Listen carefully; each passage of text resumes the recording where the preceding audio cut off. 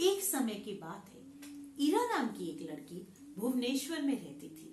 वो केवल 6 वर्ष की थी और उसके पास एक कुत्ता था, ब्रूनो, जो कि 2 वर्ष का था।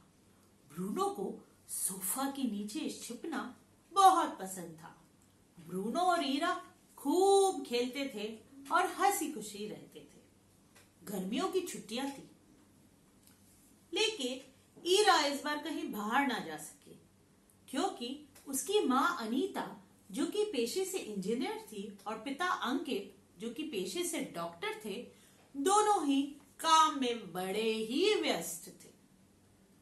उसके दोस्त भी उसके साथ खेलने नहीं आ रहे थे क्योंकि कुछ तो छुट्टियों में बाहर चले गए और कुछ धूप के डर से घर से ही नहीं निकले।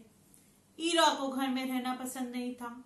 उसे किताबें पढ़ने का बहुत शौक था, पर 3 महीने की छुट्टियों में उसने अधिकांश किताब पढ़ ही लिए थे। अब बेचारी बहुत ही दुखी थी, बोर हो रही थी। उसे समझ नहीं आ रहा था कि वो क्या करे। उसे लग रहा था ये गर्मी की छुट्टी तो बहुत ही नीरस होने वाली है, पर उसे एक अद्भुत सुझाव सूझा। ईरा एक बहुत ही बड़े बंगले में रहती थी। आगे भी बगीचा था और पीछे भी बगीचा। आगे के बगीचे में तो झूला, स्लाइड, सीसॉ सब लगा हुआ था, लेकिन पीछे का बगीचा वीरान सा था। ईरा ने सोचा, यहां मैं एक वाटर पार्क बनाऊंगी, और वाटर पार्क का सारा सामान उसके स्टोर रूम में था। उसने इस कार्य के लिए अपनी प्रिय दोस्तों रूही और कूही, जो कि जुड़वा बहनें थी, की मदद ली। रूही और कूही ने भी यह सुझाव सुन के जोश में आ गई और तीनों लड़कियां लग गई स्टोर रूम से सामान निकाल के बगीचे में अपना वाटर पार्क बनाने। उन्होंने एक बड़ा पानी का टब भरा, एक टेढ़ा मेढ़ा जिगजैग स्लाइड लगाया, उसके पीछे एक झूला लगाया और पानी का तेज फुव्वारा चलाया। फुव्वारा जब झूले पे गिरा, ऐसा लगा जैसे कि झरना बह रहा है। तीनों लड़कियां खुश होके पानी से खेली, स्लाइड किया, टब में कूदी, खूब मजे किए। धूप तेज थी, पर उनकी कड़ी मेहनत ने फल लाया। वाटर पार्क बहुत ही सुंदर था।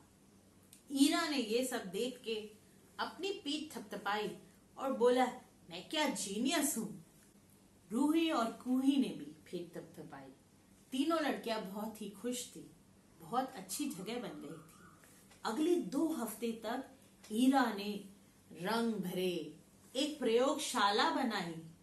पानी को लेके इंद्रधनुषी रंग से बना उसका वाटर पार्क जब तैयार हुआ, उसने अपने माँ बाप को बुलाया। माँ बाप भी गर्वित हो गए अपनी बेटी की मेहनत को देख के। उन्होंने अपने दोस्तों को बताया कि हमारी 6 वर्ष की लड़की ने इतना सुंदर वाटर पार्क बनाया है। कॉलोनी में पोस्टर्स भी लगा दिए। लोग आने लग गए अपने बच्चों को लेके उस वाटर पार्क को देखने। धीरे धीरे चर्चा बढ़ती गई। उसके स्कूल तक बात पहुंची।